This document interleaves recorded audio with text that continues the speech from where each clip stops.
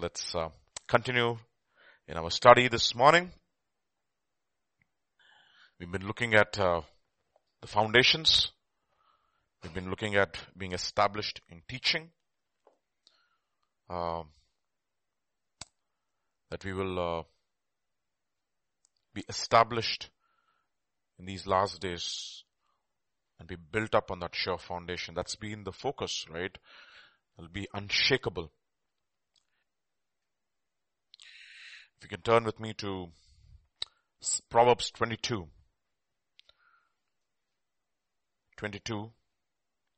and verse 3 and 27 and 12. You can look at it in different translations.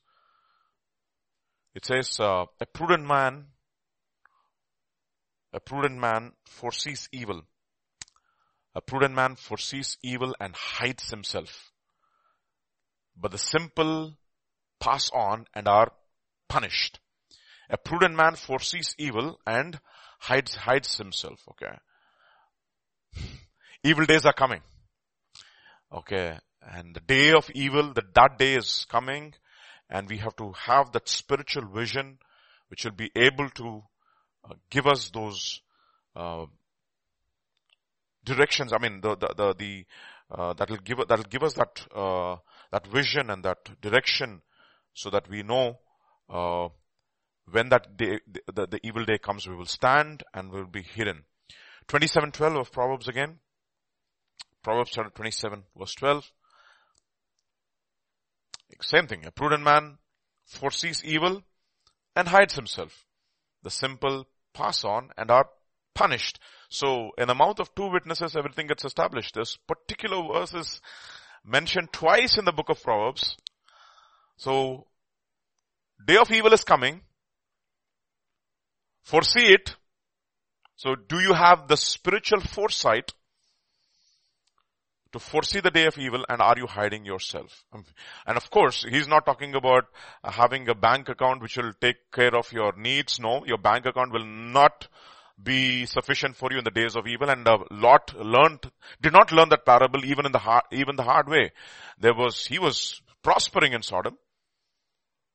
5 kings came, took all his property and his wife and children and everything went away, and he went away. All was destroyed in one day. He didn't learn his lesson. He came back and went back to his own way, built a house. Now he's not only in Sodom, he's at the gates of Sodom. He becomes an elder in Sodom. And after a while, you know that God judges Sodom and Gomorrah and everything.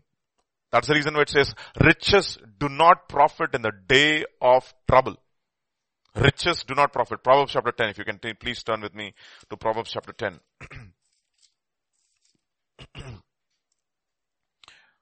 Okay. It says,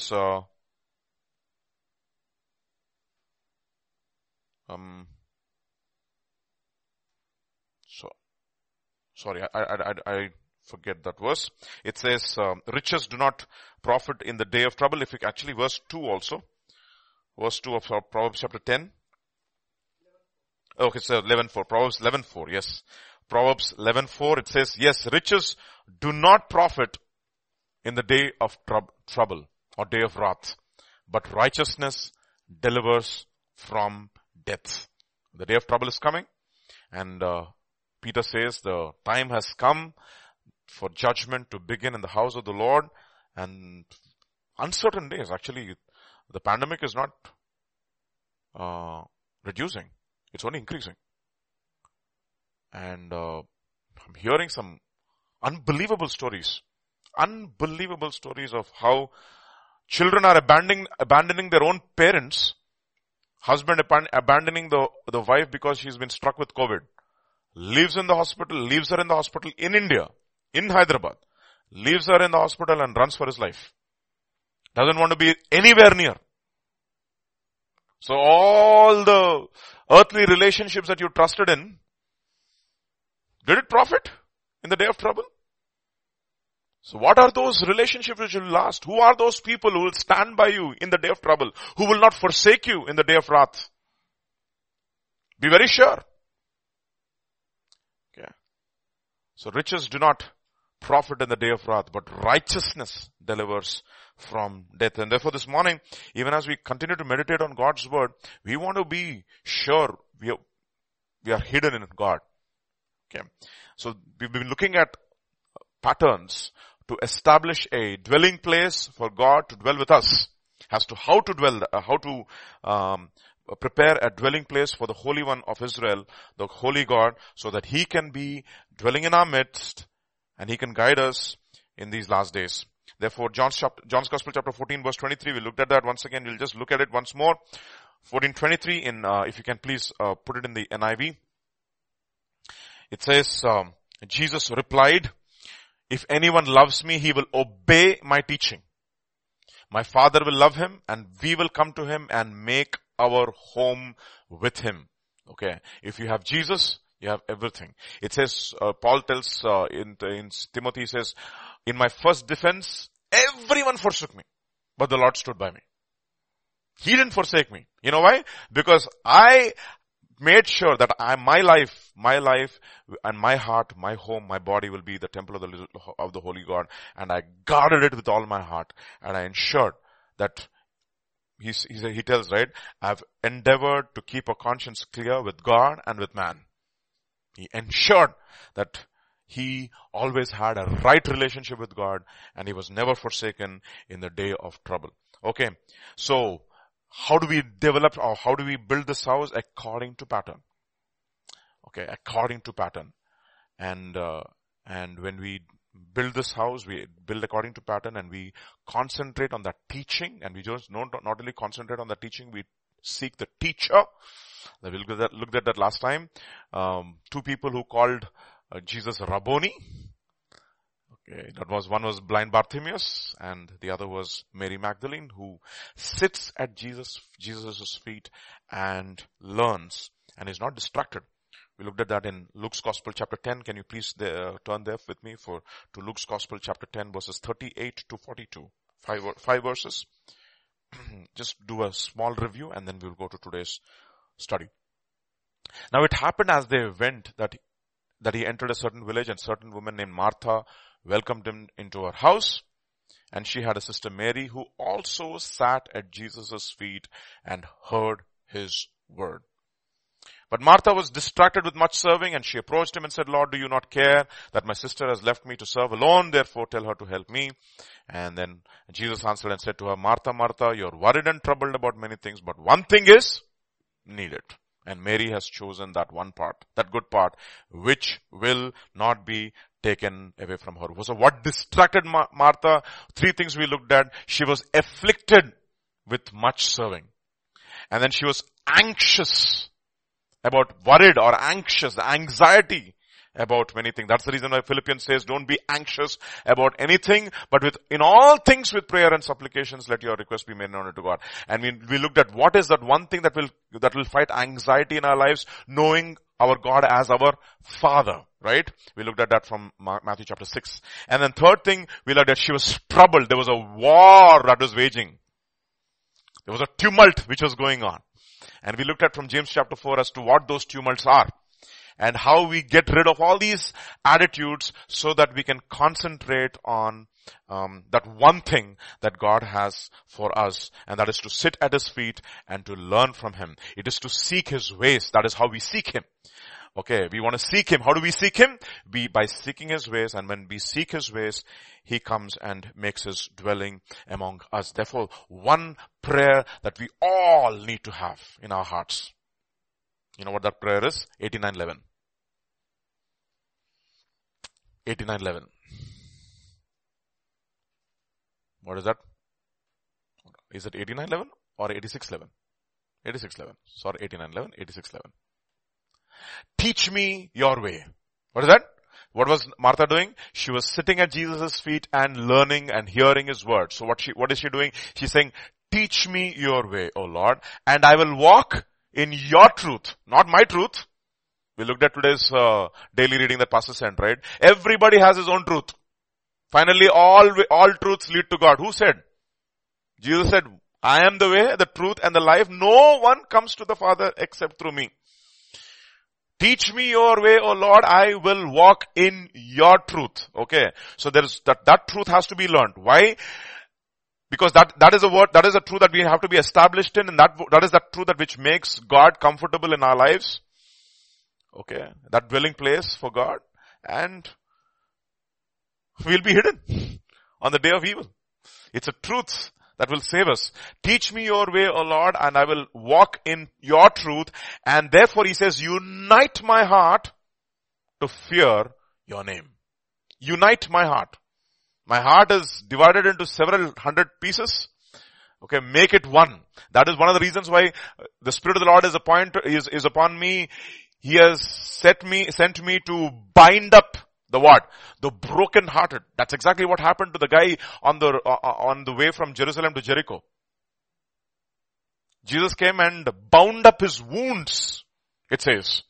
And that particular word, wound, comes from the Hebrew, a Greek word, trauma. He was traumatized. His life was divided, was broken shattered into different pieces. And what did God do? He came and he bound up the brokenhearted.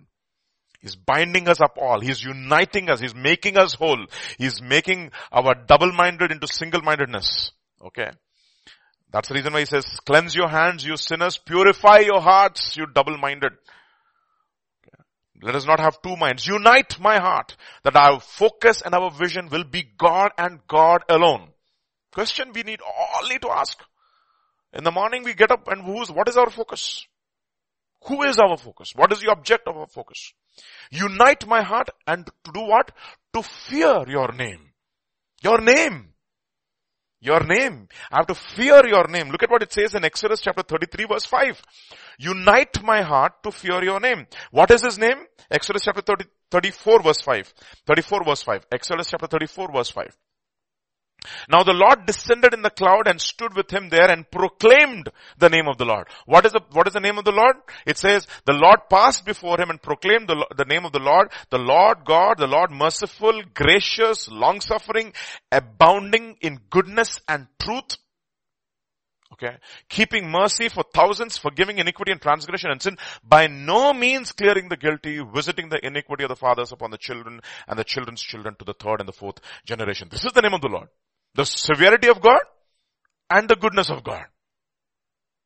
Okay. The God is both. The severity of God and the goodness of God. And he's saying, unite my heart so that I will understand you completely. How many characteristics do you think it's there in that particular verse, in these two verses? 7, for sure. 4 plus 3, you can see it actually. Therefore it says in Romans chapter 11, look at what it says. Romans chapter 11 verse 19 onwards. Why is this important? Look at what it says. You shall say then, branches were cut off that I might be grafted in. Right?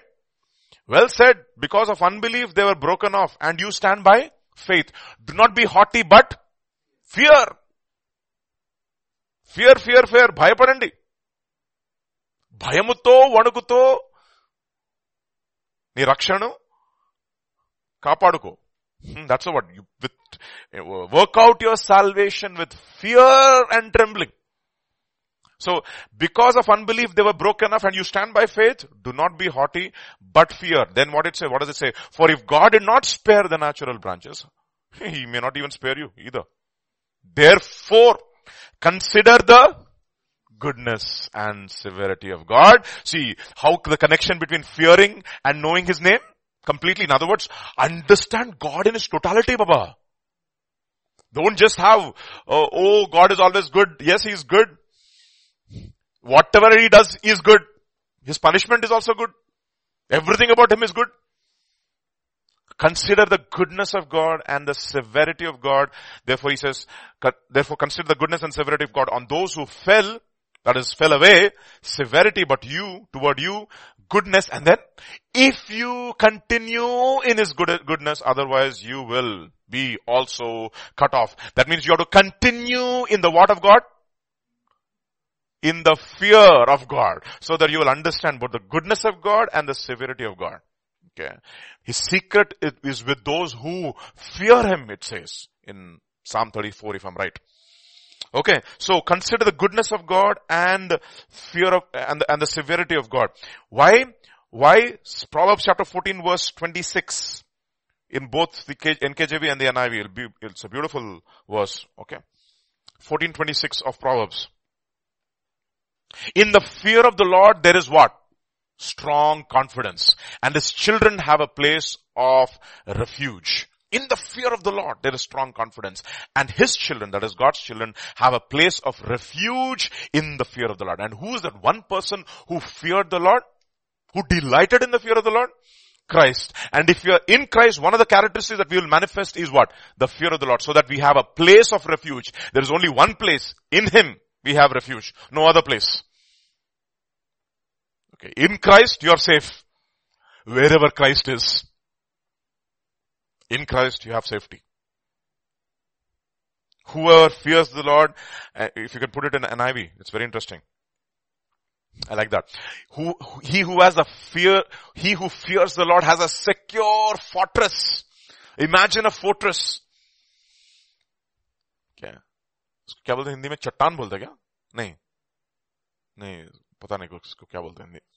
Stronghold. Okay. He who fears the Lord is like a secure fortress. A mighty fortress is our God, right?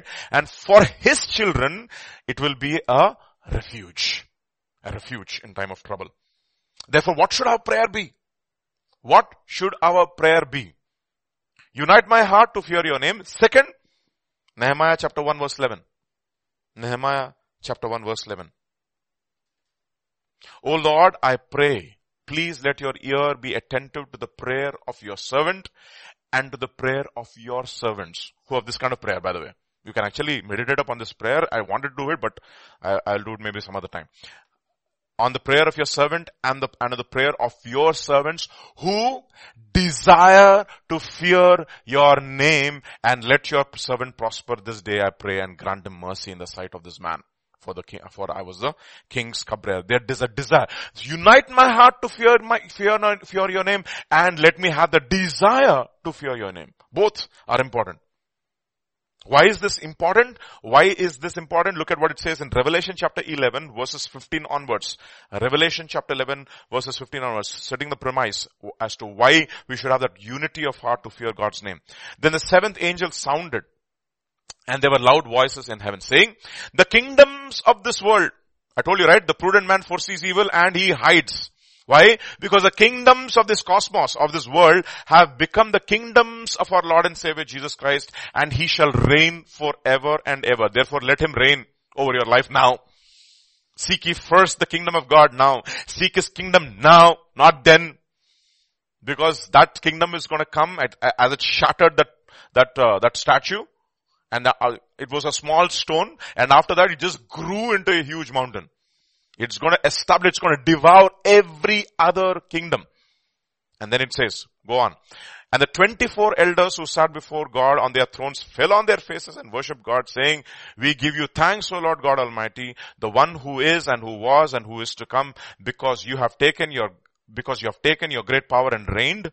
And then the nations were angry, and your wrath has come, and the time of the dead, that they should be judged, and that you should reward your servants, the prophets, and the saints, and those who fear your name, small and great, and shall destroy those who destroy the earth. What are you going to do? You're going to reward your servants, your prophets, and your holy ones, or the saints, and those who fear your name.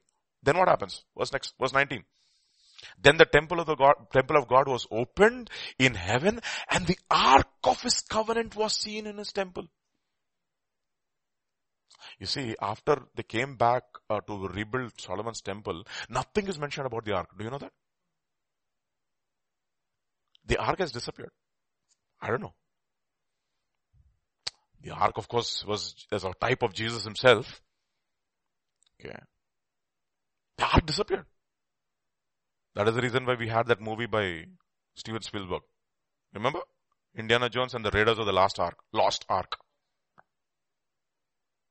Oh, they found the Ark of the Covenant. All fiction. It's not there, Baba. It's not there.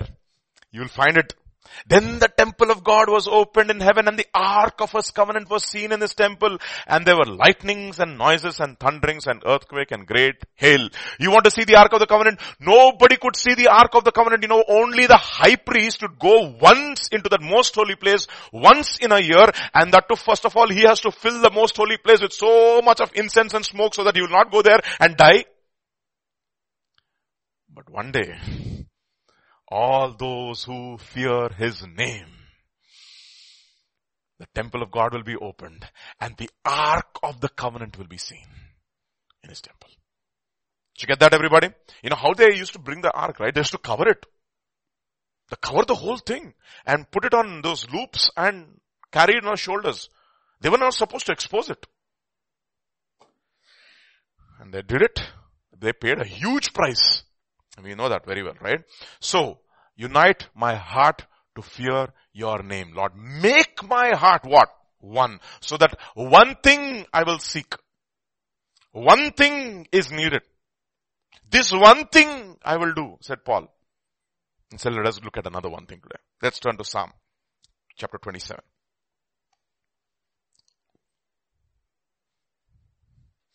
Look at 4 attitudes here again. Let's read from verses 1 to 4.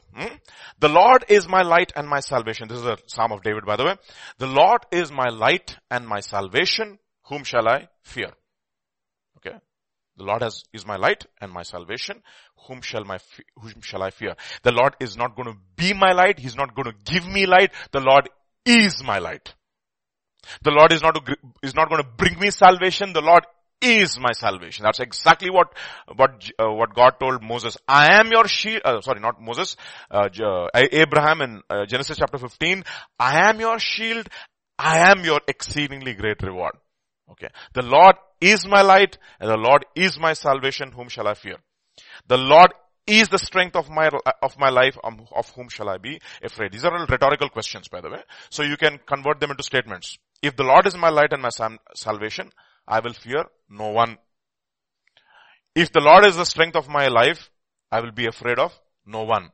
When the wicked come against me to eat up my flesh, my enemies and foes, they stumbled and fell. Verse 3. Though an army may encamp against me, my heart shall not fear. Those who fear the Lord will not fear any man. Okay. My heart shall not fear. Though war may raise against me, in this I will be confident. So verse 4 will say, one thing I have desired of the Lord, that I will seek, that I may dwell in the house of the Lord all the days of my life. Thank you. To behold the beauty of the Lord and to inquire in his temple. Fourth verse में 4 things है. Oh, one thing में 4 things है. In that one thing, there are 4 parts. It's interesting, okay. One thing have I desired of the Lord that I will seek. First, there is a desire and there is a seeking. You got it? A lot of people desire. Few people seek. Do you know that? Let me give you an example. Proverbs chapter 13 verse 4.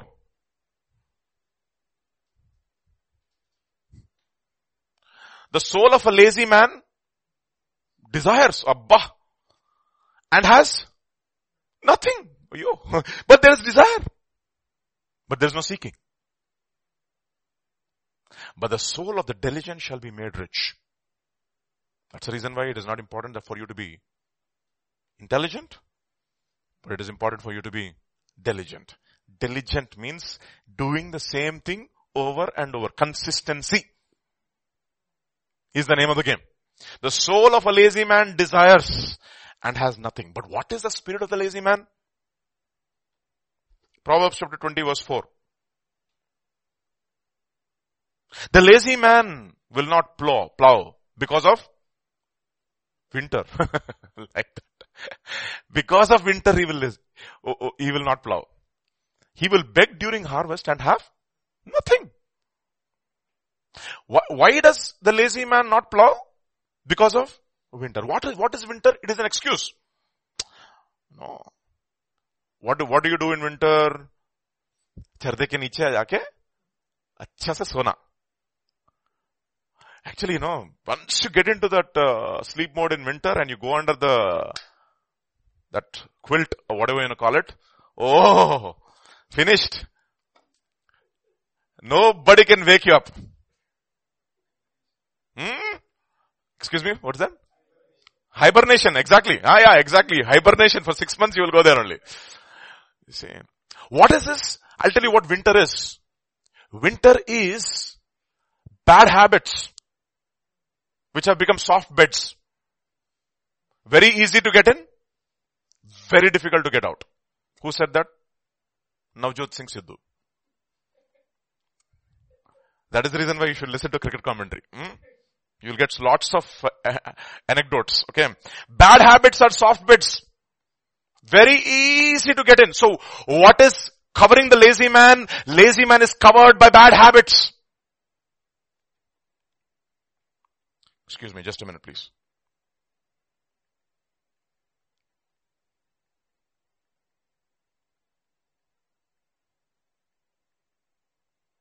Turn to Proverbs chapter 24 and verse 30 onwards.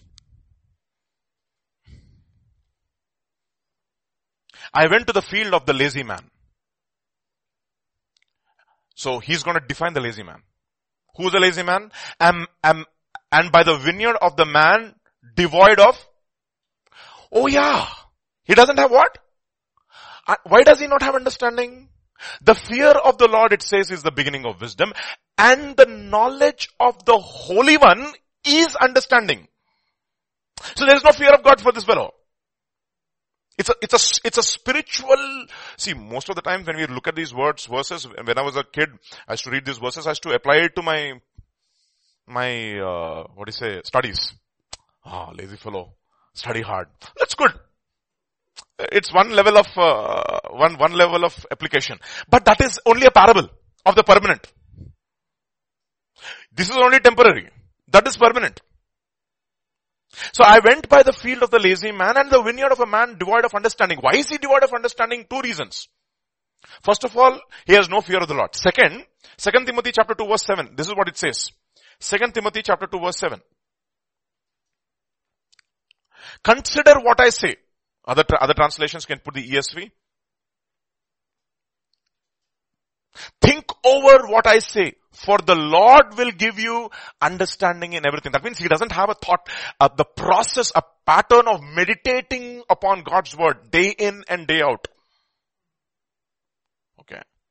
That is the reason why it says, blessed is the man that walketh not in the counsel of the ungodly, nor stands in the way of sinners, nor sits in the seat of the scornful, but his delight is in the law of the Lord. Now, the reason why you people don't delight in the law of the Lord is because they walk in the counsel of the ungodly, they stand in the way of sinners, they sit in the seat of the scornful, they sit with those people who hate God, who are not interested in God, who are their maximum people, who are their acquaintances. These are the acquaintances who are of the people who are compromised and who have no interest in the things of God. So how will you get interest, Baba, in the things of God?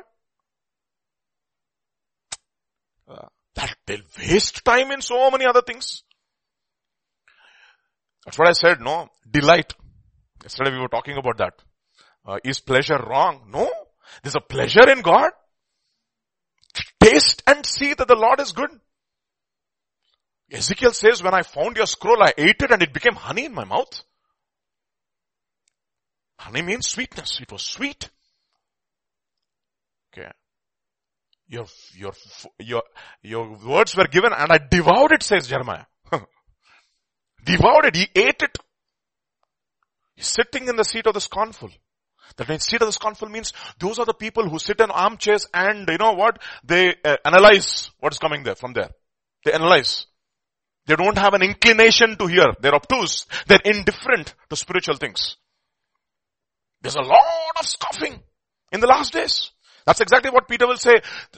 In the last days, who will come? Scoffers will come walking after their own lusts, it says. They have some other desire. And they will say, what is the use of seeking God every day from morning to evening? You're seeking God, seeking God, seeking God, seeking God, seeking God. Where is the promise of His coming? Meaning, it's a spiritual inclination. They don't think the day of evil is at hand. They think that this life is a permanent. It's amazing, isn't it? That we don't realize the one truth that this life is too short and eternity is too long. And once this life ends, it's not going to come back.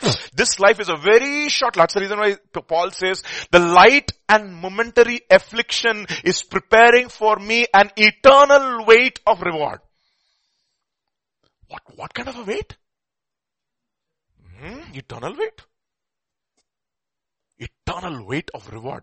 Either it's going to be an eternal weight of reward or it's going to be an eternal weight of punishment. And that is set. So the kind of spiritual state you will enter into eternity is going to be the permanent after a while. There's nothing, you're not going to change that anymore. So let your outward man be perishing, but hopefully our inward man is growing.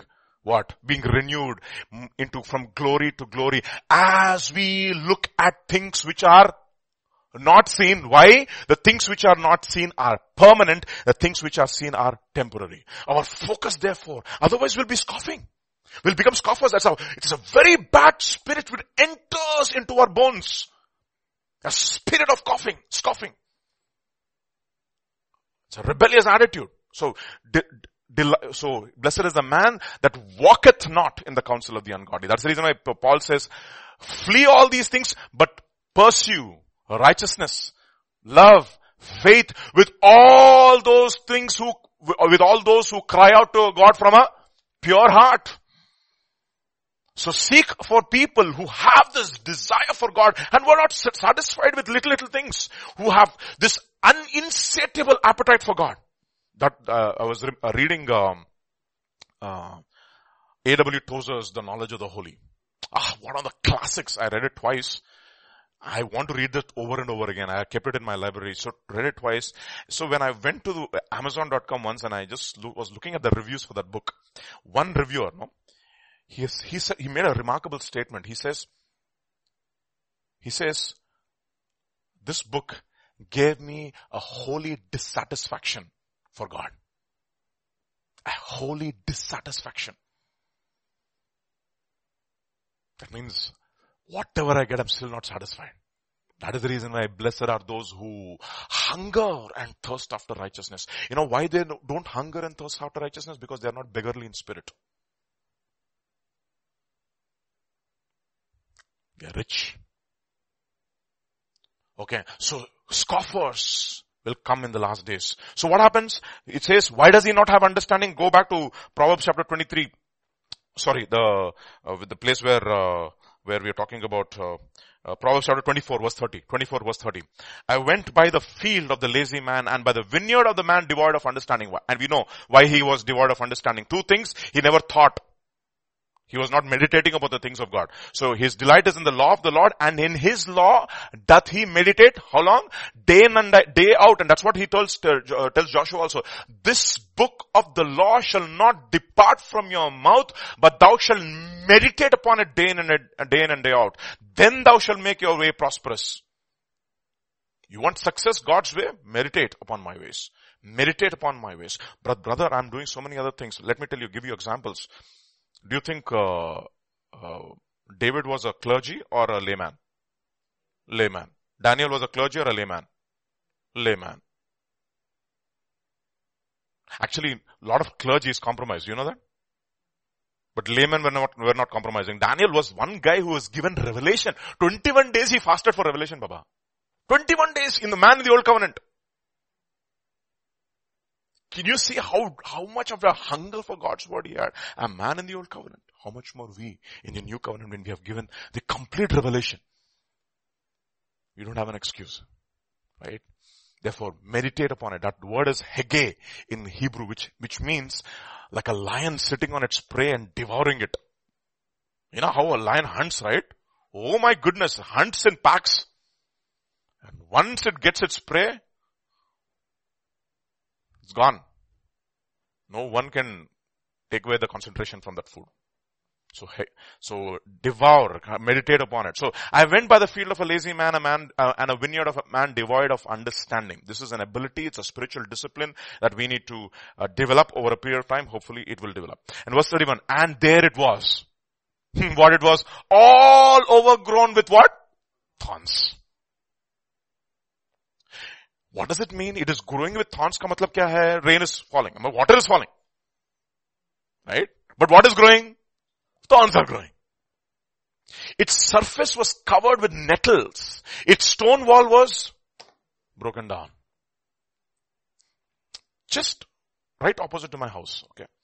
4 or 5 months back, the landlords, it was an empty plot, the landlord sent a earth mover, that digger thing. They sent that thing to clean up that place and make that, full of weeds it was, overgrown with weeds.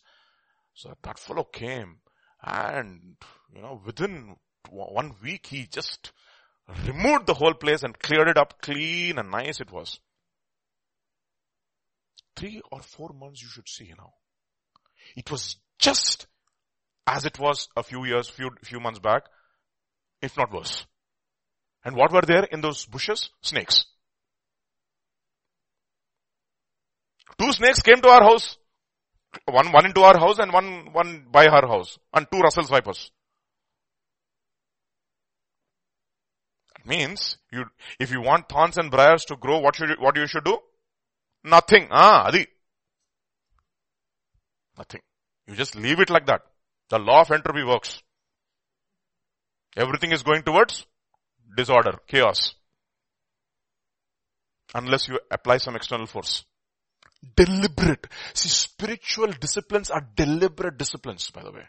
You deliberately get up from your bed and say, no, I'm not going to sleep.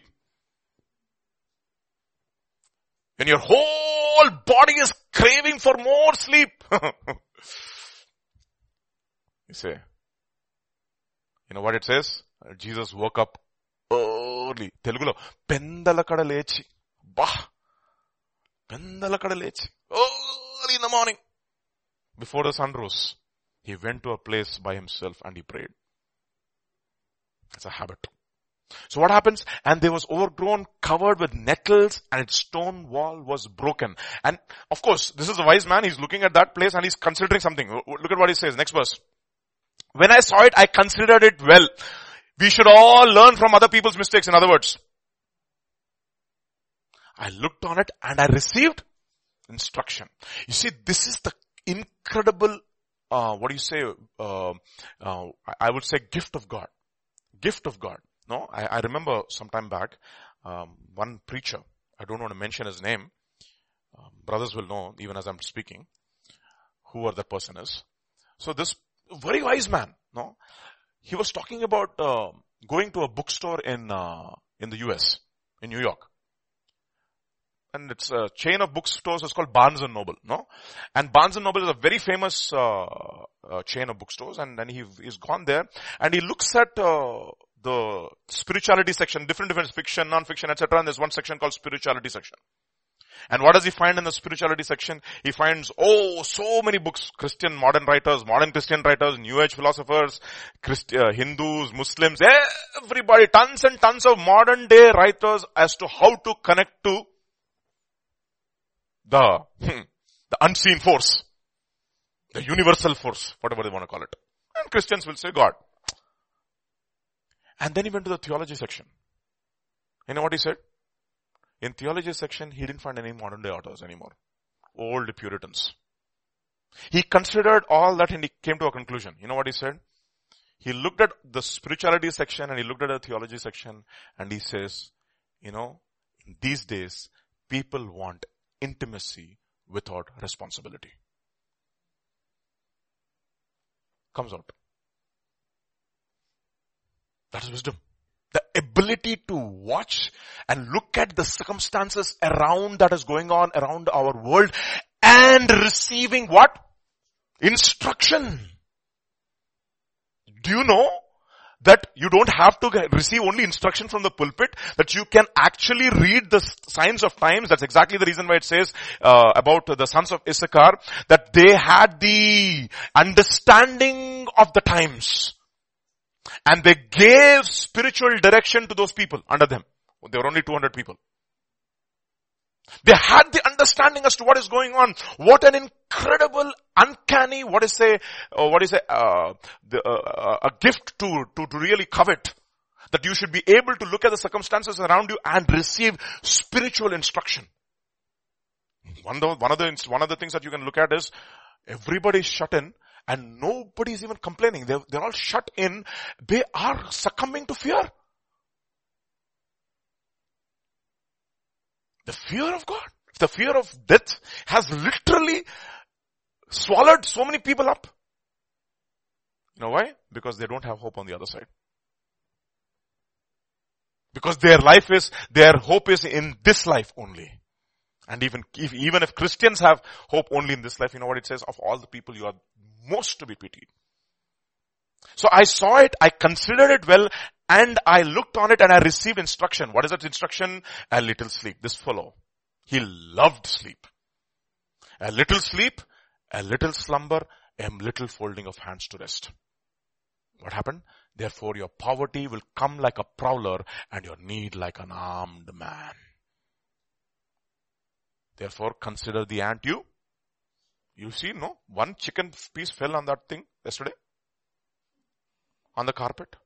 Within no time, from where these fellows came, we don't know. One line, katteshar antitla. And everybody is bearing others' burdens and taking the piece. That's what it says, no? Go to Proverbs chapter 6. Yeah, 6:6. Consider. Go to the ant, you sluggard. Consider her ways and be wise, which does not have any captain. You know what captain means? Nyayam chesevadu. Nyayam chesevadu telusu kada? Having no captain, no overseer, no ruler. What does it do? Provides her supplies in the summer and gathers her food in the harvest. How long will you slumber, O sluggard? When will you rise up from your sleep? A little sleep, a little slumber, a little folding of hands to sleep. So shall your poverty come on you like a prowler and your need like an armed man. And who's he discussing about? That guy was absolutely spiritually lazy. He's got desire, but he has nothing. You know why? Because he's not going to seek. Because seeking is work. Seeking is work, Prabha. Why? You will search for me. Jeremiah chapter 29 verse 13, not 23, 29:13. 29:13? Yeah, if I'm right. And you will seek me and you will find me when you search for me with, unite my heart. To seek you with all my heart, not just part of my heart. So think about it, no? You go to work. What should you seek? The glory of God. Lord, let your name be glorified through my work.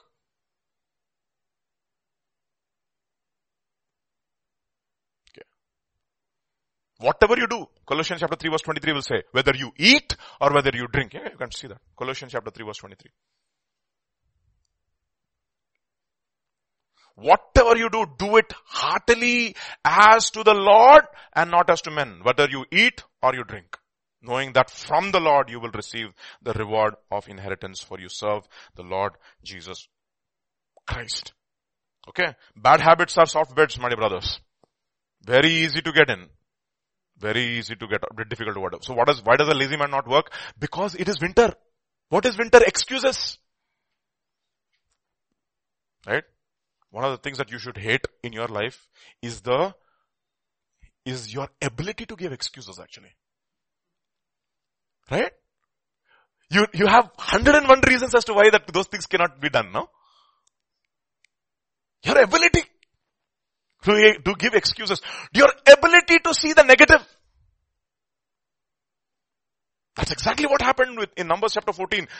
Their ability to see all the negatives in them and the reasons as to why they cannot enter into the promised land. But you know what it says? Caleb was one man who sought God. How? With all of his heart. And he says, we are able to conquer it, and these people will be what for us? Fodder for us. This will be food for us. He said, every time you overcome sin in your life, you know what is going to happen? It will become spiritual food for you, and you're becoming strong in faith, strong in your spirit, more dependent upon God, more of the strength of God is becoming a part of your strength. The spiritual strength is increasing and increasing, like the way it says, about Apostle Paul, that he increased in strength. Saul's strength decreased and the strength of house of David increased. They have excuses why you can't do.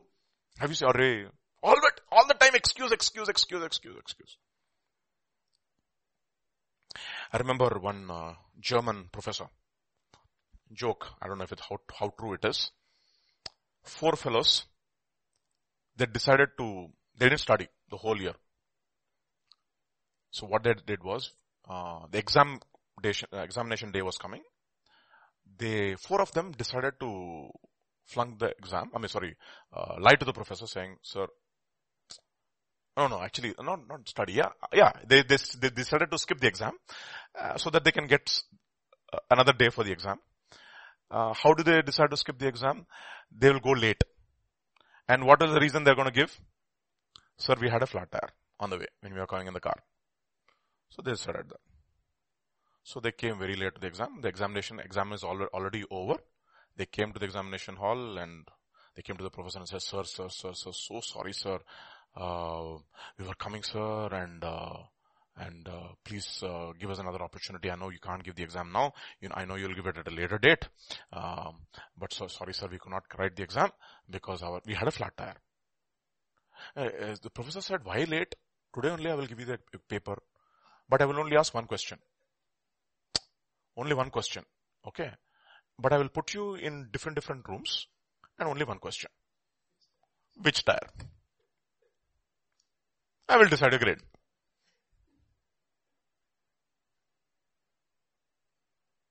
Which tire got flat? Got punctured. Different rooms, and which they all saw the question paper. Now they have to apply more intelligence. Nash equilibrium. Game theory they have to apply. You see? Lazy. Excuses. You know what? On that day you will not have any excuses. You know what Jesus will say? I gave you the power. I gave you my son. I gave you the power. I gave you all things pertaining to what? Life and godliness. And he says, grace and peace be multiplied to you. Only thing, I will do the multiplication, you do the addition. What is addition? Which is easy? Multiplication or addition? Addition. You add to your faith this and this and this and this, and you just do the addition, I will do the multiplication. Lazy. Excuses. Okay. There'll be so many people on that day who will be giving excuses. And God says, that day you will have no excuse. Okay. So lazy man desires and has nothing. You know why? The lazy man will not plow because it is winter. He will beg during harvest and he will have nothing. Let us look at that one verse in NIV and then we'll go to the next point. NIV. 24. A sluggard does not plow in season. Yeah. You see that? There is a season of plowing. There's a season for studying the word. There's a season in investing in your spiritual life. After a while, you think after you grow old, your interest for spiritual things will suddenly increase? No. If you never had interest when you were a small boy, or when you were a young man or a teenager, do you think suddenly that interest will come? No.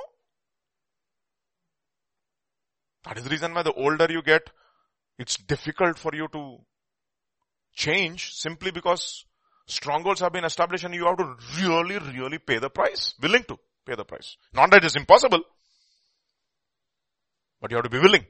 If you are willing and obedient. If there be first a willing mind. I hope we all have. So what should we do? We have to seek God with our whole heart. Psalm 119 verse 2.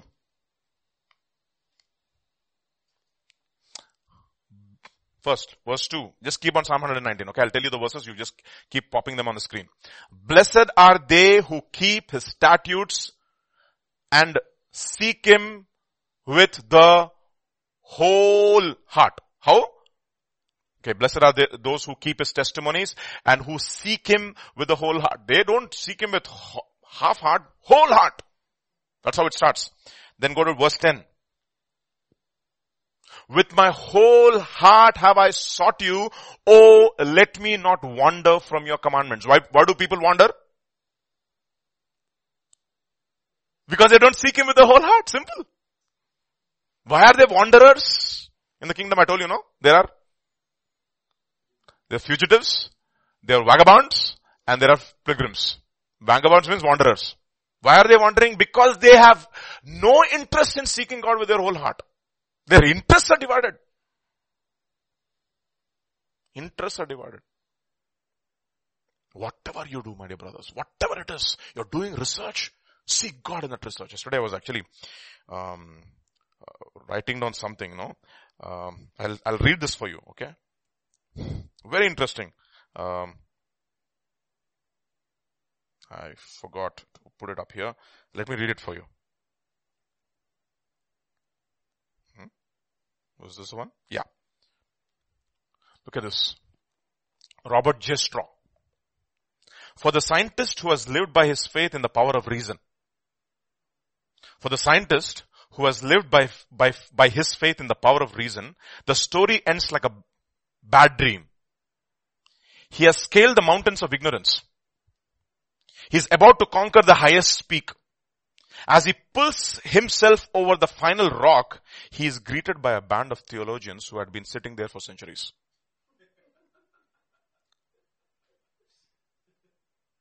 Wasting time. That means you have to seek God in your work, even in your work. Lord, what brings you glory? Even when you're writing your mathematical equations, one of the things you can do is, Lord, look at the beauty of math. Everything is so perfect. How is it? You are the one who created this. The patterns in nature have to excite you to serve God. Have to make you stronger in your faith. Sometimes I'm stunned by certain parallels, no? One theory is applicable across domains. How come? Because the one who created is a designer. He's a common designer for everyone. For the scientist who has lived by his faith in the power of reason, the story ends like a bad dream. He has scaled the mountains of ignorance. He's about to conquer the highest peak. As he pulls himself over the final rock, he is greeted by a band of theologians who had been sitting there for centuries. Theologians means not just people who go to Bible college. No. We are all theologians in one sense. We are understanding God. We are knowing God. If you know God, you'll know everything. Do you know that? Is a question. Oh, this is my challenge to everyone. God will give you understanding. Okay? So, with my whole heart have I sought thee, oh, let me do not wander from your commandments. And then, 32 is a killer. Okay? Too much it is. I will run the course of your commandments, for you shall enlarge my heart. Oh, look at this. I don't walk in your commandments. I will not tread on your commandments. I will run the course. Course का मतलब एक race track है ना? Okay, there's a race that is set before me. I just don't walk. I run. Why? For you? Enlarge my heart. I'll tell you. 1 John chapter 5 verse 1 to 3. 1 John chapter 5 verses 1 to 3. Whoever believes that Jesus is the Christ is born of God, and everyone who loves him, who begot, also loves him who is begotten of him. By this we know that we love the children of God, when we love God and keep his commandments. And verse 3. For this is the love of God, that we keep his commandments, and his commandments are not burdensome. Why can't we run? Because it's a burden. Oh, boy, you know how much I'm doing for the Lord? You, sister, brother, If that is what it makes you to work with God, don't work for him, please. It's not burdensome. Actually, KJ will use the word grievous. I can actually use that. Okay. For this is the love of God, that we keep his commandments, and his commandments are not grievous. In other words, they don't cause grief. What should they cause? Joy, in other words. That's the reason why he says, I will run the course of your commandments. मतलब, there's a course of commandments. That means, doctors बोलते ना, एक course को खत्म करो. And for them, for a lot of people to take antibiotics is a big torture. 7 days antibiotic, course, you have to finish that course. It's a dreadful thing, no? For many people. But he says, I will run the course of your commandments when you shall enlarge my heart. 119:34. Give me understanding, and I shall keep your law. Indeed, I shall observe it with my whole heart. You know what is he saying? Lord, give me understanding, Lord. And I pray and I promise you one thing. I will keep it with my whole heart. No half-hearted measures over here. You give me understanding, it's a done deal. So it shall be written, and so it shall be done. You give me some work, it's a done deal. Can the Lord trust you with that? Think about it. If somebody gives you a work in the church, is it a done deal? No. Vijay, if I give him that work finished, he's going to take it forever, take forever. He will give what? Excuses. Please.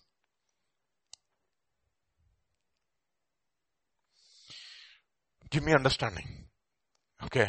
Lord opened the understanding of his disciples. Remember that? Why did he open the understanding of his disciples? He was sure now. Now these guys, once they've got their understanding, they are going to keep my commandments with their whole heart. They are going to be sold out for me now. In 50 days, by the time Pentecost comes, and by the way, this year Pentecost is June 7th, is the anniversary of our church. Kya baat hai? Okay. And it's coinciding with Corona. Okay. We will not be having our celebration, but we will celebrate. Hopefully that day, many of you will be baptized in the Holy Spirit. I don't know. Hopefully. But you should seek it, no? Think about it, no? Think about it. Do you think the gifts of God are only for a few people? No. How many people who have not been baptized with the Holy Spirit have asked God, Lord, please, Lord, give it to me. I remember, I was one among them. I knew this gift was there, but I was like seeking Lord. I said, Lord, please, Lord, give me. And one thing I said, Lord, give me genuine. And when we had our first Pentecost of our church, oh boy, I went with so much of expectancy in my heart. My heart was beating against my chest. I was hoping, Lord, don't pass me by. Don't pass me by. One sister first got touched. I was getting scared now. Arey, chalu ho gaya, mera nahi chalu ho raha hai. And that day, the Lord baptized, and you wouldn't believe it. I was like a boy who got a toy, you know.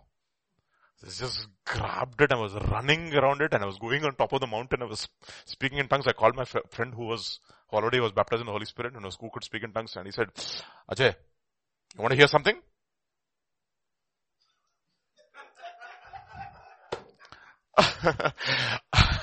Ajay, you want to hear something? And he said, Vijay, no, now you got baptized, right? I know. All this will be like this only in the beginning. I hope it will continue. I was like that. I was going crazy, you know. I said, Ajay, do you know something? Okay. Seek it, Baba. Seek. These are some gifts. It's not that God may give you, may not, but you should seek. He may give, he may not give. You don't be disappointed if he doesn't give you, but you should seek. You should say, Lord, you're not a respecter of persons. I want genuine tongues. And after that, there was no turning back. Okay? I believe in tongues, many people will say. Baba, I speak in tongues. Okay. No. I don't believe, I speak. I believe and therefore Ayo. You see? That's the point. Anyway, I'm not going to go into too much of that because some people might get disappointed, but it's okay. Holy disappointment is okay. Okay. What says thou? Seek for those gifts, Baba. We being evil, give good gifts to our children. How much more our Heavenly Father? Seek for the infilling of the Holy Spirit. Seek. And after that it will not be, your life will not be the same. I'm telling you, you will become a fool for Christ. It will not be the same. It will not be the same. There's going to be a clear demarcation from that day onwards. Because in the heavenlies, they will know this guy has got the heavenly tongue. He can cut through. Those days, bless the Lord, oh my soul. They can only worship God with that means their understanding, their will and their emotions. What about you and me? Bless the Lord, oh my. You'll speak it in English, no. Direct heavenly language, connection. It will cut through the whole realm of the demonic and directly connect with God. That gift, why do you not want to seek? The language of angels. You're going there anyway, no? Might as well get it. Now. Give me understanding and I shall keep your law. Indeed, I shall observe it with my whole heart. Okay. Verse 34. Ayipinది kada? Verse 34. Verse 34. Okay, I missed it. I entreated, okay, I don't know which verse is this. I entreated thy favor with my whole heart. Be merciful to me according to your word. Okay. Verse 69. We'll look at verse 69. Verse 69. The proud have forged a lie against me, but I will keep your precepts with my whole heart. Verse 45, if I'm right. Well, 145, not verse 45, verse 145. I cry out to the Lord with my whole heart. Hear me, O Lord. I will keep your statutes. Everywhere you'll see whole heart, whole heart, whole heart, whole heart. Alright? So, the first thing that one thing I have desired and therefore I will seek. So desire is not just important, just desire is not sufficient. You have to also seek. Desire is desire, seeking is hard work. That is the reason why Jesus says, disciples come and ask Jesus, many will come into the kingdom? You know what he says? Strive to enter through the narrow way. Many will try to seek, but only few will find. Many will have desire, but few will be willing to pay the cost. You understand what I'm saying? Only few will be willing to pay the price to walk with God with their whole heart. Therefore God says, with my whole heart, ask God to unite your heart to fear His name so that you can seek Him with the whole heart. No half measures, complete. With the best of my knowledge, Lord, I am for you, Lord. I want your ways. I want to seek your ways. I want to do so with my whole heart. First thing. Second, one thing have I desired that I may seek after. Okay, so there's a desire and there's seeking. That I may what? Dwell in the house of the Lord. Let's go back to Psalm 24 and see the 27 verse 4. One thing I have desired and that I will seek, and therefore there's a colon. So it's giving you what should you seek in that one thing. First is we talk about the desire and the seeking part. Second, that I may dwell in the house of the Lord all the days of my life. Okay, so first of all, that I may dwell in the house of the Lord all the days of my life. Therefore it begs three questions. What and who is the house? What does it mean to dwell? Third, how long and should I dwell? Fourth, how should I dwell? You got it?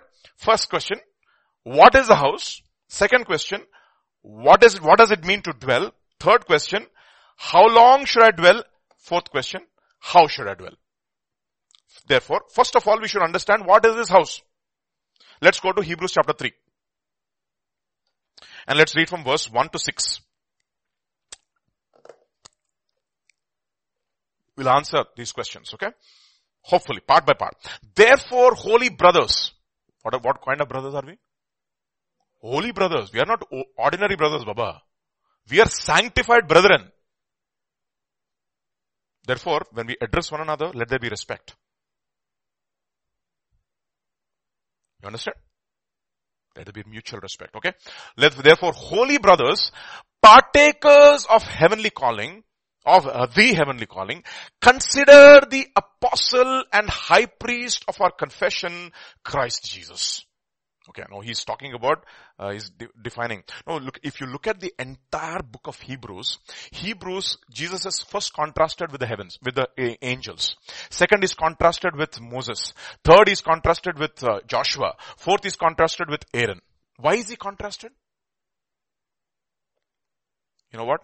Contrasting is the mother of clarity. Contrast is the mother of clarity. Says who? Osgenes. Okay. You want to know who is the hard-working man?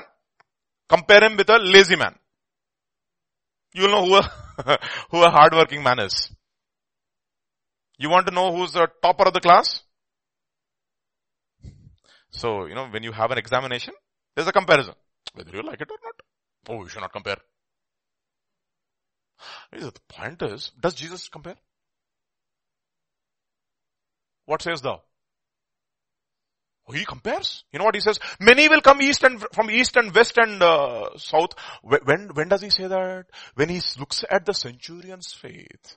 He says, Baba, I have never seen such faith, not even in Israel, and many will come from east and west and will sit at the table of Abraham, Isaac and Jacob, but the sons of the kingdom will be thrown out. Think about that. Why? They have faith and these people did not have. Comparing, contrasting is the mother of clarity. Did Paul not compare? Oh yeah, he did. The brothers in Macedonia, out of their affliction they have given to you. So Corinthians, learn from them. Comparing and contrasting is the mother of what? Clarity. If you want to see how much on fire for God you are, compare yourself with those people who are on fire for God, and you will know. The reason why you don't want to compare, you don't compare on these things actually.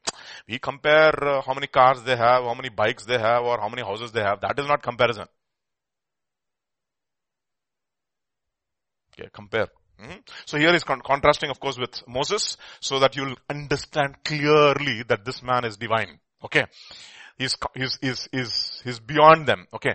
Who was faithful to him, who appointed him, as Moses also was faithful in all his house. For this one has been counted worthy of more glory than Moses, inasmuch as he who has built the house has more honor than the house. Okay. And then verse 4. For every house is built by someone, but he who built all things is God. Okay, you'll see built coming over here. And Moses indeed was faithful in all his house as a servant for a testimony of those things which would be spoken afterward. The comparison here. But Christ as a son over his own house. Whose house? We are. So he says, one thing have I desired, that I may dwell in his house. Where is God's house? God does not dwell in temples made with hands, but this is God's house. And we don't want to be visitors in God's house. We want to be dwellers in God's house. Right? We don't want to be visitors in God's house. That's the reason why we every time we say this in the church. There are visitors and there are disciples. Okay, not all Israel is Israel. There are visitors and there are disciples. Disciples stay. They are there for good. They dwell in the house of the Lord. If we hold fast the confidence and the rejoicing of our hope. You see, how long should we dwell in the house of the Lord? All the days of our life means what? We should hold fast to the confidence firm till the end. That's what we saw in Romans chapter 11 verse 22, right? What does it say? If you continue in his goodness, then you will never be cut off. Continue. Look at this. Another place, no? Hebrews chapter 3, again same verses 14 to 17. Look at what it says. 14 to 17. For we have become partakers of Christ if we hold the beginning of our confidence steadfast to the end. And then, while it is said, Today, if you will hear his voice, do not harden your heart as in the day of rebellion. For who having heard rebelled, indeed was it not all who came out of Egypt, led by Moses? Yes. Now, with whom was he angry for 40 years? Was it not all those who sinned, whose corpses fell in the wilderness? And therefore it says in 4:1, therefore they could not enter in because of their unbelief. Okay. So hold fast your confidence firm till the end. Chapter 6 verses 5 to 11. Hebrews. Chapter 6 verses 5 to 11.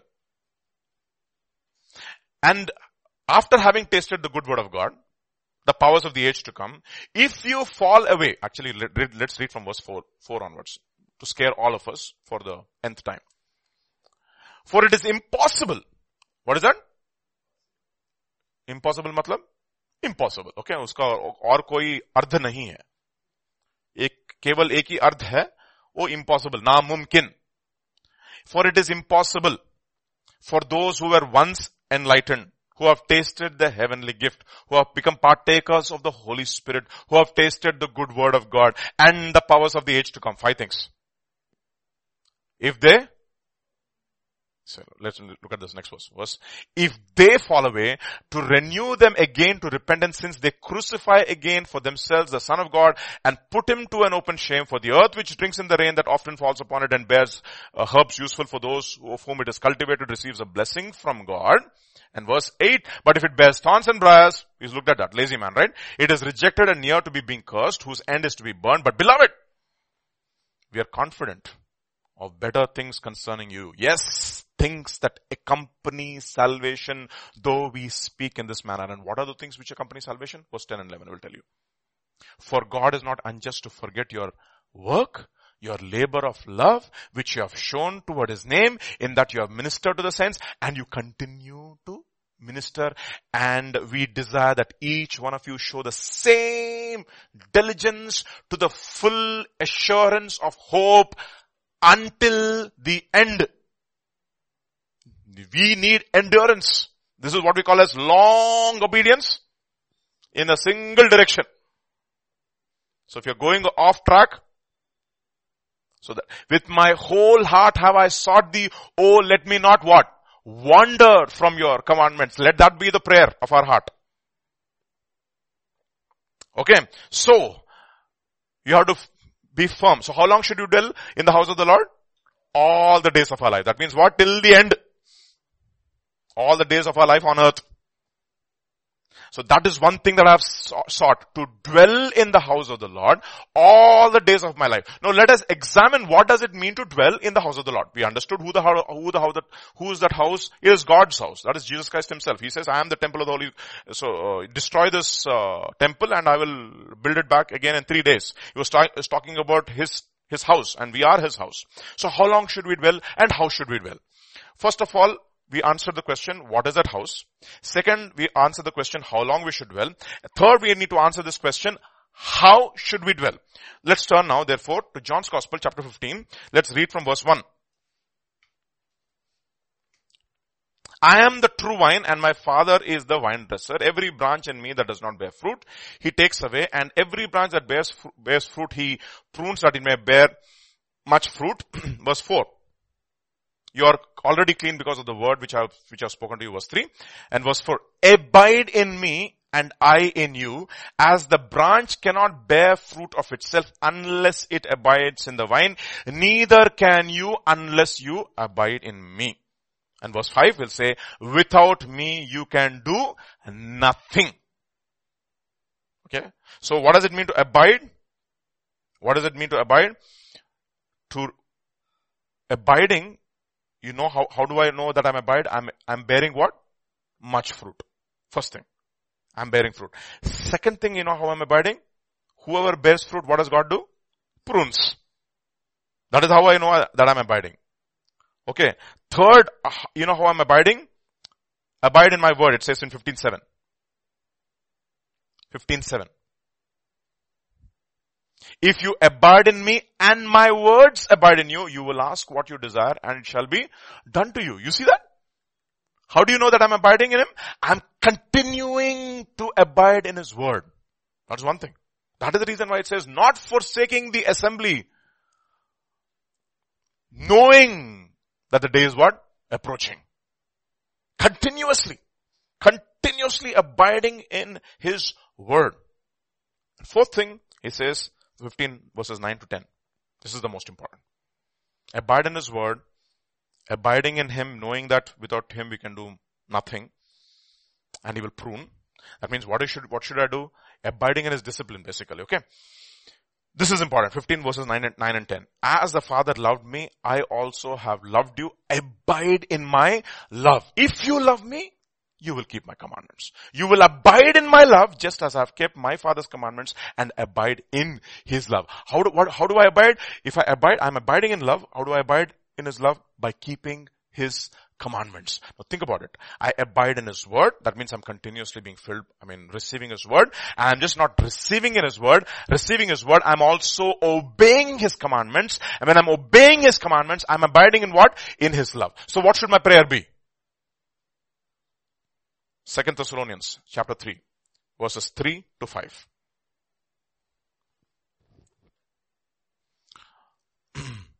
But the Lord is faithful, who will establish you and guard you from the evil one. And we have confidence where? In the Lord, not in you. None of us. Okay. We have confidence in the Lord concerning you. Paul is so beautiful when he's writing his letters. He understands that it is only through Christ, that in Christ, everything is possible only in Christ. Okay. And we have confidence in the Lord concerning you, both that you will do and will do. You will continue to do, you will do now, and you will continue to do the things that we command you. Okay? We have confidence. So what do we do? Now may the Lord direct your hearts where? Into the love of God and into the patience of Christ. That means I have to abide in Christ patiently. And I have to abide in the love of God patiently. So what is he praying? Lord, may you direct their hearts into the love of God and into the patience of Christ, so that they not only obey my commandments, they will obey the things that I've commanded them. And we have confidence in the Lord for your sake, Paul says. That should be our prayer. Right? So whatever bears fruit, what is the Lord going to do? He's going to prune it. So how do you know that I'm abiding in Him? If you're being disciplined by God. Proverbs chapter 3.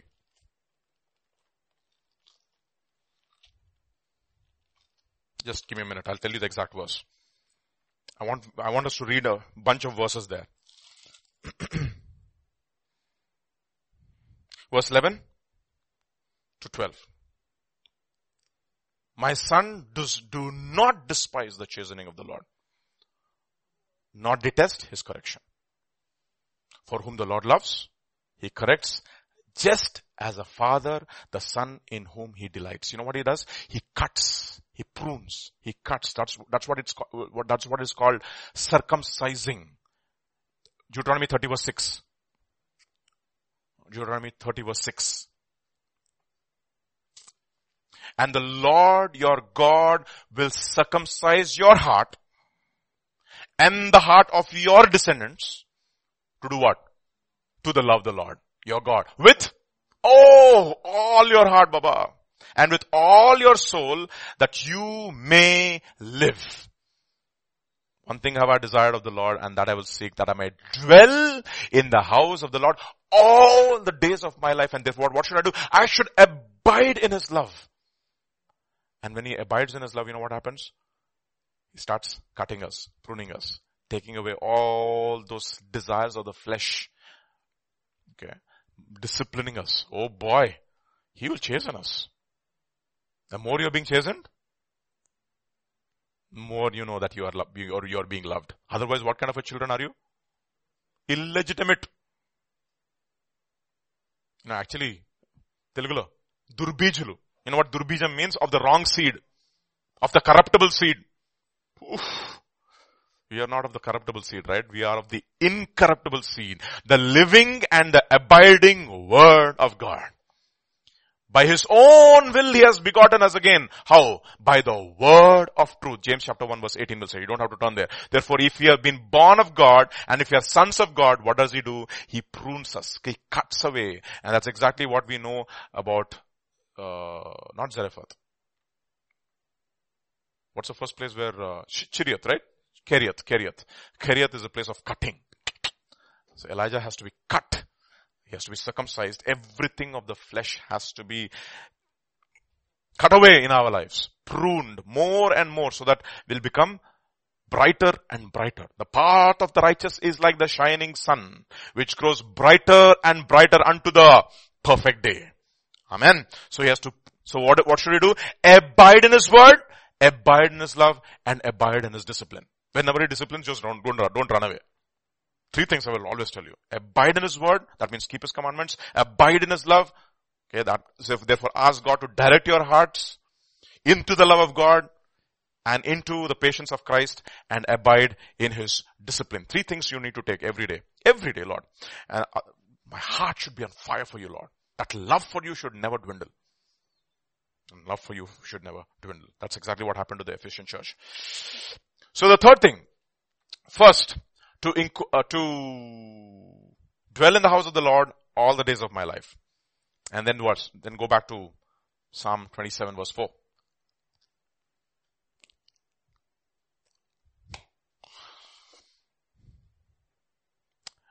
That I may dwell in the house of the Lord all the days of my life.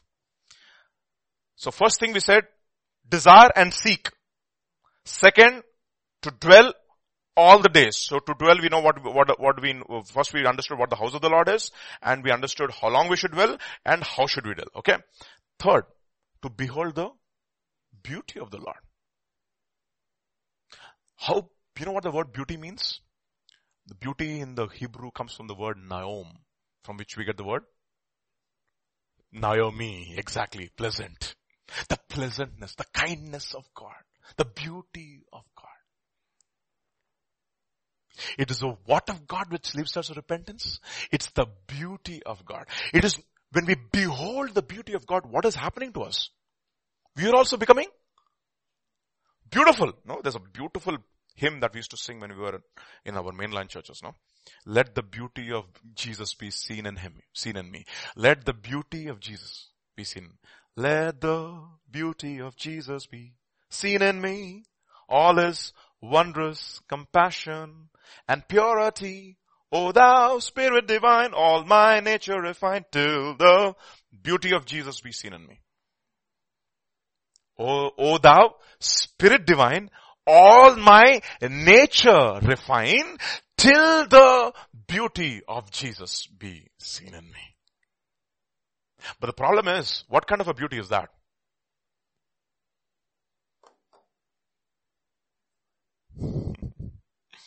Turn to Isaiah chapter 53, verses 1 and 2.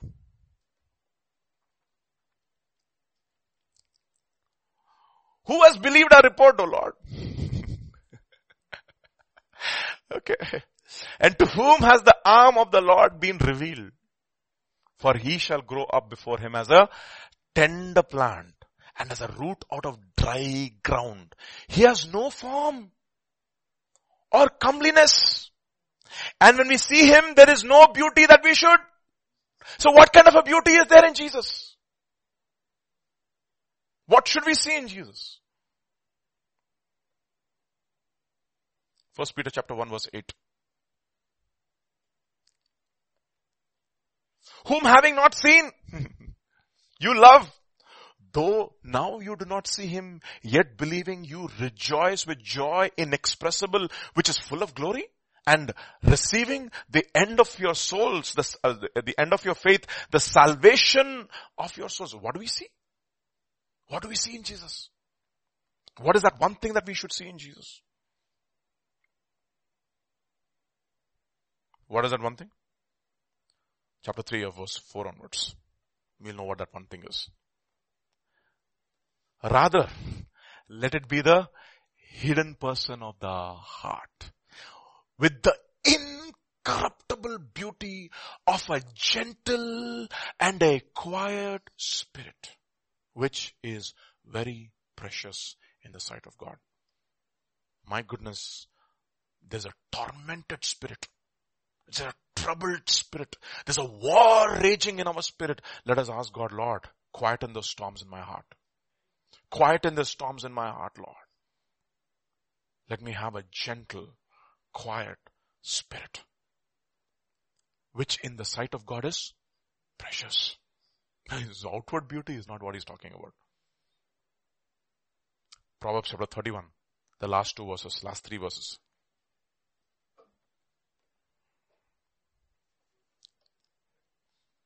Proverbs chapter 31, last three verses. Many daughters have done well, but you excel them all. Okay? Many daughters have done well, but you excel them all. Charm is deceitful. Beauty is passing. Charm is deceitful. Beauty is passing. Okay. Whenever you see a charming young man or a young woman, what should you say? It is deceitful. And I'm not saying that beauty is deceitful in and of itself. I'm talking about not the external. Not even the mind. Because we have a movie called, what mind? A Beautiful Mind. You're not talking about the beauty of the mind. You're talking about the beauty of the spirit. A meek, gentle, and a quiet spirit. It's an attitude. It's a disposition. Let this attitude be in you. That's the beauty of Jesus. We looked at those 7 things, no? Charm is deceitful. Beauty is passing. It's fleeting. But a woman who fears the Lord shall be praised. Give her of the fruit of her hands and let her own works praise her in the gates. That is beauty. That's the beauty he's talking about. Charm is deceitful, beauty is passing, but what is the most beautiful thing that God is looking for? A spirit that fears the Lord. The heart that fears the Lord, that shall be praised. And I believe your physical beauty that you receive in heavens will be directly proportional to the internal beauty that you have. I believe that. Remember that song that we sing? O Lord, haste the day when my faith shall be sight. Now we walk by faith. How? By looking at the things which are unseen. Okay. Though our outward man is perishing, our inward man is being renewed from glory to glory. As we look on those things which are permanent and not look on the things which are temporary or eternal. For the things which are unseen are eternal, and the things which are seen are temporary.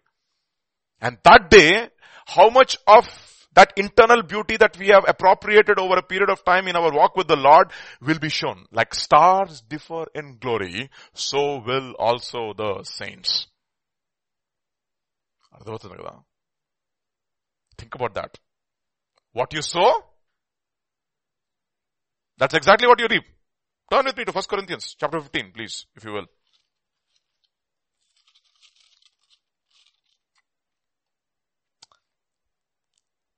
Verse 20 onwards.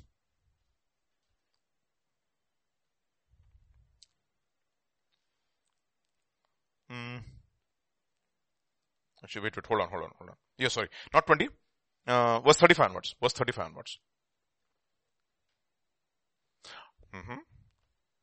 But someone will say, how are the dead raised up and with what body do they come? Foolish one. Paul says, what you sow is not made alive unless it is dead or it dies. So what are you sowing? You're sowing your imperishable. Okay. And what you sow, you do not sow that body that shall be, but mere grain, perhaps wheat or some other grain. But God gives it a body as He pleases, and to each seed its own body. Did you see that, everybody? So what is the seed that you're going to sow? The imperishable beauty that you have acquired over a period of time, the inward beauty that you will sow, and that day, that kind of a beauty will be, the body that you will receive will be directly proportional to the amount of the beauty of the spirit that you have inculcated in your inner man. Your internal beauty will become external. The sky will be rolled back as a scroll, and the trump shall resound, and the Lord shall descend. Praise the Lord, O my soul. And why praise the Lord, O my soul? Because that day you will receive a body, what you have sown. But God gives it to a body as He pleases, to each according to its own body. And then, go on. All flesh is not the same. But there is one kind of a flesh of men, another kind of flesh for animals, another for fish, another for birds. There are also celestial bodies and terrestrial bodies. But the glory of the celestial and the glory of the terrestrial one is another. There is one glory of the sun, another glory of the moon, another glory of the stars. For one star differs from another in glory. So also in the resurrection of the dead, the body is sown in corruption. It is raised in incorruption. But what you sow, that's exactly what you'll reap. Not everybody will have the same body, for sure. Paul will have a different body altogether. Peter, Paul, all these people will have different glories which are emanating through them. Okay, so he's talking about that. So what should I do? I should behold His what? His beauty. So the more I behold His beauty, I will be turned into the kind of things that I behold, right? Into the things that I worship. I'll be turning into that kind of a person. So don't become a wanderer. Don't leave His presence just because things are not going well. You know why? Because God is working in you an eternal weight of glory. Why am I saying this? Turn to Ruth, chapter 1. Verse 19 onwards.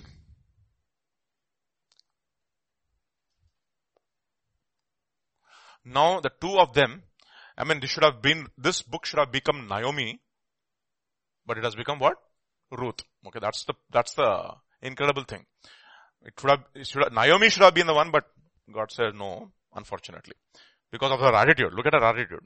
Now the two of them went until they came to Bethlehem, and it happened when they had come to Bethlehem that all the city was excited because of them, and the woman said, is this beauty?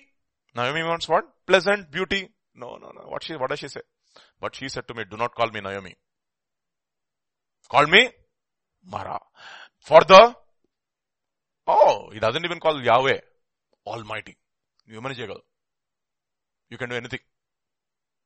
You could have given me so many good things, right? No. You chose to give me what? Bitterness. For the Almighty has dealt very bitterly with me. I went out. Who asked you to go out, first of all? You went. Did you inquire of the Lord? No. That will come to the next part.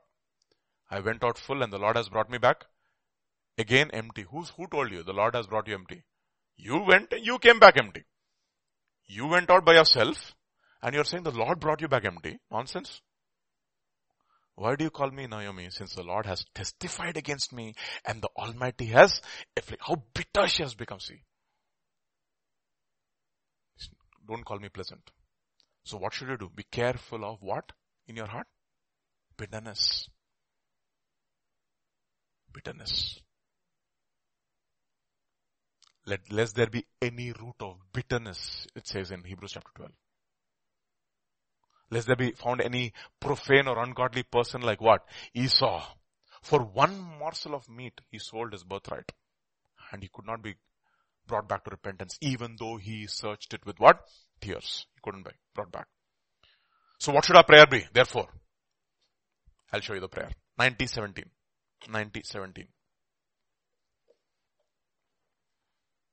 You guys are very fast on the computers these days. And let the beauty of the Lord our God be upon us. Oh Lord.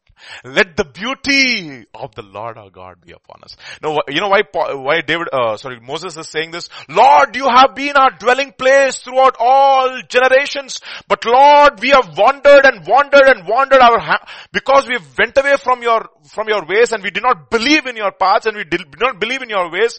All our days have become consumed. But Lord, finally he says, Lord, let the beauty of our Lord be upon us, and establish, Lord, the work of our hands for us. Yes, establish the work of our hands. Establish the work of our hands. So what should we do? One thing have I desired. Therefore I will seek after it. That I will dwell in the house of the Lord all the days of my life. And for to behold the beauty of the Lord. And finally, fifth, to inquire in his temple. What is inquire in his temple, Baba? Inquire in his temple meaning let the patterns of God be established in my life. Inquire, that's what it means. Inquire means to establish the patterns, not the patterns of this world, but the patterns of God should be established in my life. Turn to 2 Kings chapter 16. We looked at it very much. 16, and we'll read from 10 to 16. 10 to 16. 7 verses, and we will stop. Now King Ahaz went to Damascus to meet Tiglath-Pileser, the king of Assyria, and saw an altar that was at Damascus. King Ahaz sent to Uriah the priest the design of the altar and its pattern according to all its workmanship. That means he went to one church. He looked at the glamour of that church and he said, we should adopt this strategy. Well, that's exactly what a lot of people do. They'll go to one church, they'll look at the numbers. So many people. They'll go to the pastor. Can you tell me the pattern of your worship so that I can get a lot of crowds into my church? Then the pastor will say every Sunday after the meeting, we give them we'll go to Barbecue Nation and they'll give us that feedback form. You know what Barbecue Nation is, right? Restaurant. The feedback form they'll give. How was it? How was the service? Was it too long? Was the word boring? Was the song worship to your liking? That is what is called pattern. Tell me your pattern. The kids were attracted to the pattern. What did you do to attract the children? I'll tell you something. You don't have to do anything to attract your children. You just speak the truth. They'll be attracted to you. I've tested it. You speak the truth, they'll be attracted to you. The problem is, you are not interested in spiritual things. And therefore, you do not know how to present it in an interesting way. Pattern. There are godly patterns that have to be established. I'll show you. Turn to Ecclesiastes 12. And you can put the NLT for me, please, if you don't mind. Ecclesiastes chapter 12. Isaiah, Ecclesiastes chapter 12, verse 9. Onwards. Because the teacher was wise. I come back to this over and over again. No? This is one prayer for myself. Okay. Because the teacher was wise. Oh Lord, make me a wise teacher. He taught the people what? Not few things. Everything he knew. I mean, if he's speaking only few things, that means that he doesn't know much, basically. Okay, that's okay. No problem. Because the teacher was wise, he taught the people everything he knew. He collected proverbs and classified them. What is it? What do we call it?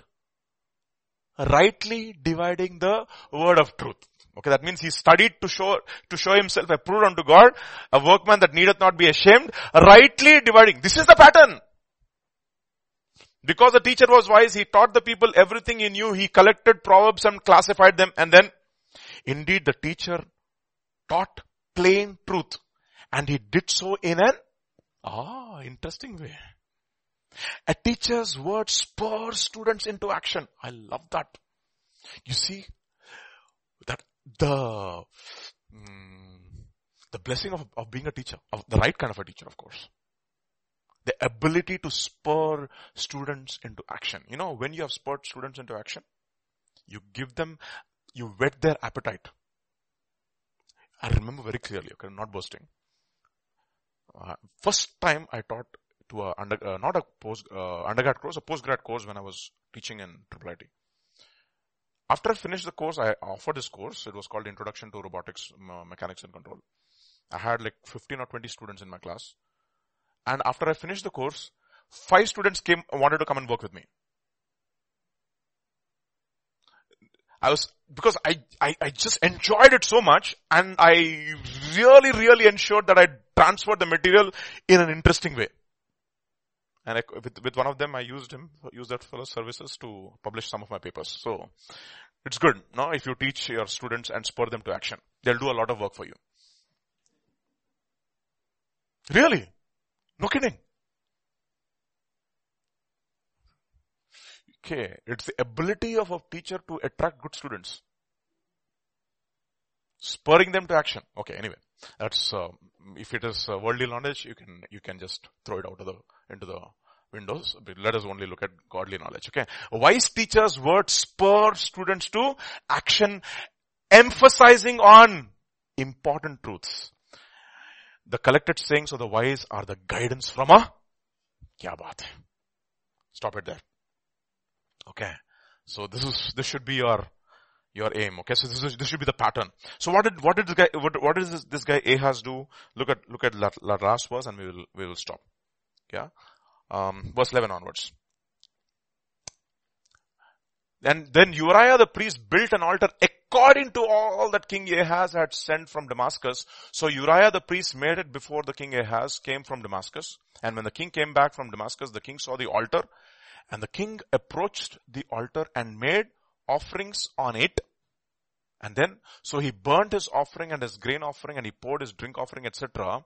And verse 14, he also brought the bronze altar which was before the Lord from the front of the temple, from between the new altar and the house of the Lord, and he put it on the north side of the new altar. Okay, and the last part. And the bronze altar shall be for me to inquire by. What is he doing? He's doing all the things over here, and he's also trying to inquire of the Lord. Not with his whole heart. Do you see? The bronze altar is using for inquiring. But do you see how divided his worship is?